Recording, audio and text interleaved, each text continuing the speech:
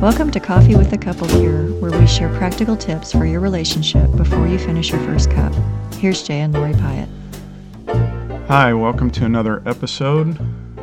Today we're going to be talking about honeymoons and your relationship. Yes.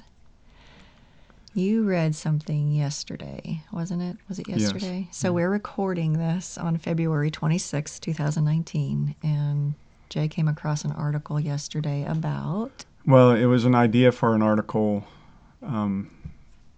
either way, about solo moons, meaning a honeymoon where the people go separately because they can't seem to fit their honeymoon into their schedule together. Right. It baffled me. Yeah. I just completely did not understand it. I've never heard the concept before. He said solo moon. I was like, my own personal moon? I don't get that. Right. But after he explained it, I guess I understand it. And I mean, I know that there are really busy people out there. I know that those really busy people probably need a break. And there is another section of society of people who might not know how to do an intimate vacation together. You know, we're in a society where most people are always on their phones. Yesterday even, we heard of a story where two people were on their first date, and instead of him talking to her, he texted her, like, "You're really cute," and things back and forth that way. and that sort of thing. So I don't know if that person was just being cute or if he had a social anxiety issue, but so I know that there might be reasons for it. I personally, if you and I were to get married again, I would not want to do it that way. Yeah. Yeah, well, and again, this goes to where is your relationship in the priority? Yeah. If your schedule won't allow your relationship to flourish and spend time with one another, then somewhere the priorities are off. Mm-hmm. Now, there may be a season for that, but then reschedule your honeymoon to go together, but not separately. Anyway.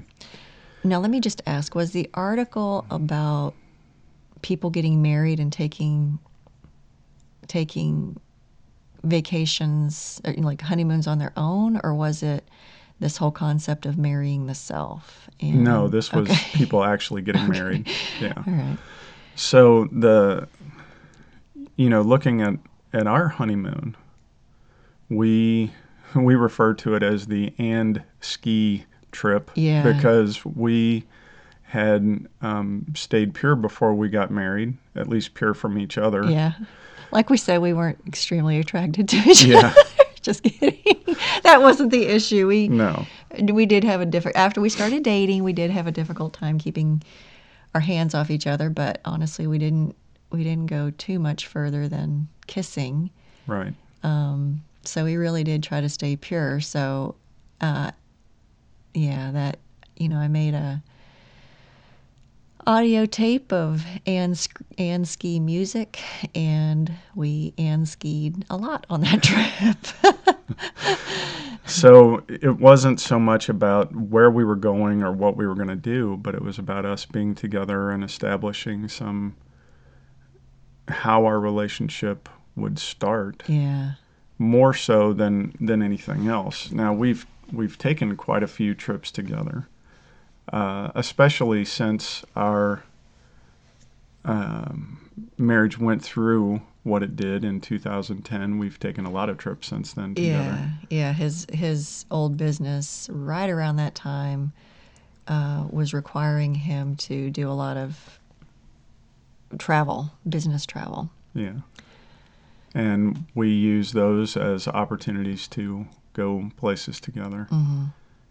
That was a fun time. Yeah. It was a fun season.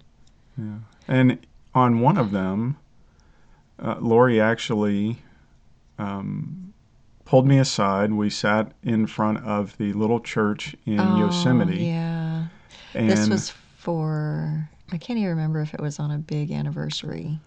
I don't think it was. I don't think so either. But we renewed our vows in front of this little church with each other. There wasn't a big ceremony or anything like that. Yeah, I had printed up our vows. I had gone back over the videotape and typed them out because, of course, we went off script. We'd written them up a little bit beforehand during the wedding, but then during the wedding, we both went off script. Yeah, we went off script. So anyway, I typed them out and surprised him there in front of the little chapel at Yosemite National Park. Right. And there's a place for that in your relationship. If you never really had a honeymoon when you were getting started, take a second one. It doesn't have to be on a key anniversary. It doesn't even have to be around your anniversary. It's just something saying our relationship is more important than the rest of our priorities. Mm-hmm. And again, there's seasons. There are seasons in every relationship where the relationship will need to be secondary, but those are seasons. Those will pass. It's not meant to be in the backseat all the time. Yeah, yeah. And also, if you had a good honeymoon, remember that. I remember blue corn chips because we went to Taos, New Mexico, to go skiing. And there wasn't a whole lot of dining options there. So we went to one place, and it was just too froofy for us. It was too, I was hungry, and I imagined small plates coming to us for really high prices. And I was like, I am not into that. I need to go eat. So we left there and then went right across the street to this little, I don't know, it was kind of a hole in the wall kind of place with a bunch of crosses on the wall. Ton of crosses on the wall. And we had a really good time there. It was blue corn chips and some really good queso, which we're both into. And so I think it was the first anniversary or fifth anniversary. It was still in Oklahoma. So it must have been first anniversary, but I got some blue corn chips and we ate some queso. Anyway, but remember back to them. I also remember walking around that little shop and getting some of the native blankets. Right. I'm not sure. Anyway, a couple of those. And I just remember being tired and like any time now in the air when I smell that hickory, like early fall, when it's still warm enough to be outside, but then you smell the fireplaces in the neighborhood going and somebody's burning hickory wood, that immediately brings me back to our honeymoon because we stayed at this place called Casa de Milagros, which Jay calls the House of Spam. House of Spam, because we didn't know. That is not meant to be insulting to anyone. It was just how I referred to it. Yeah. I was like, what does that mean? He said House of Spam. Turns out it's called a House of Miracles. And it's not, we actually went to Taos more recently and went to go find it. And we think we found it, but it's been either shut down or revamped or something. It was taken over. Anyway. Yeah. So, as we digress, but like on that honeymoon, he introduced me to tea, not really tea, but like fruit teas with cream and sugar. And I've never been a tea drinker, but that was the start of that. And French bread, French toast was something we had at the bed and breakfast there. So a lot of good memories wrapped around that.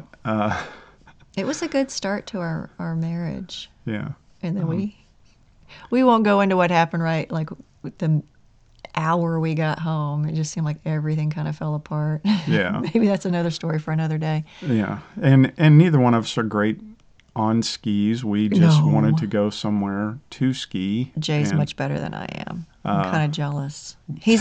By the end of it, we went up, once or twice? We went up 3 times, but after the first trip, we were exhausted. Yeah. And because we just hadn't skied that much. Anyway. Yeah, there's not much skiing in Oklahoma. I think we're getting off topic. The other thing the other reason to think about a second honeymoon would be after you've gone through a really dark time in your relationship.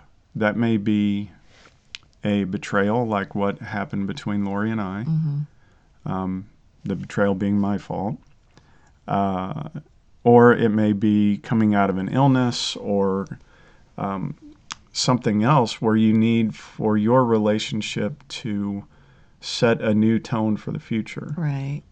For what I've heard from some women is they feel like if there's been a hidden life on the part of the spouse, and maybe it's the other way around, maybe it's the husband who feels like the wife has led a hidden life.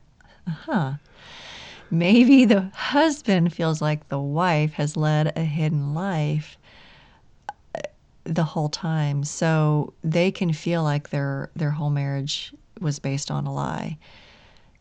If that's the case and you guys get through that and you guys establish some new boundaries and establish a new relationship, that's the perfect time to go on a honeymoon together. Yes. Yeah. unless solo moons work for you. Right.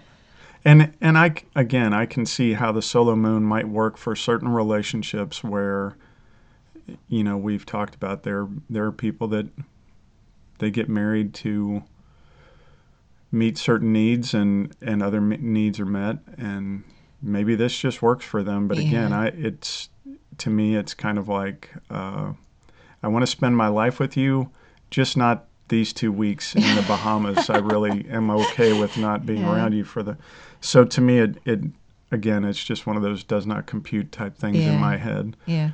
For me, I could maybe see it if, like, I could maybe do a solo moon with you if you went back to being the travel partner you used to be.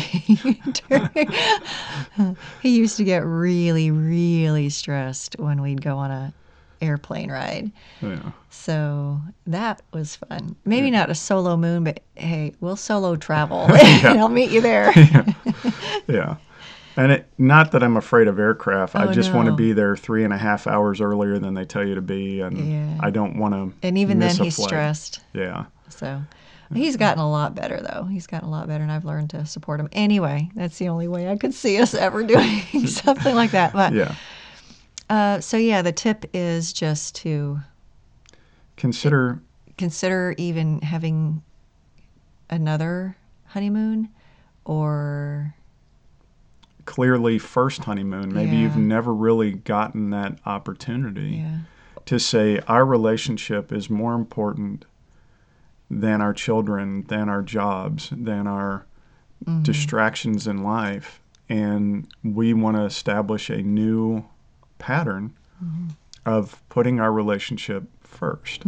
Or consider having another honeymoon if you feel like your first several years of marriage were based on a lie. Right. All right, guys. Well, I guess we'll see you on the next podcast. Bye.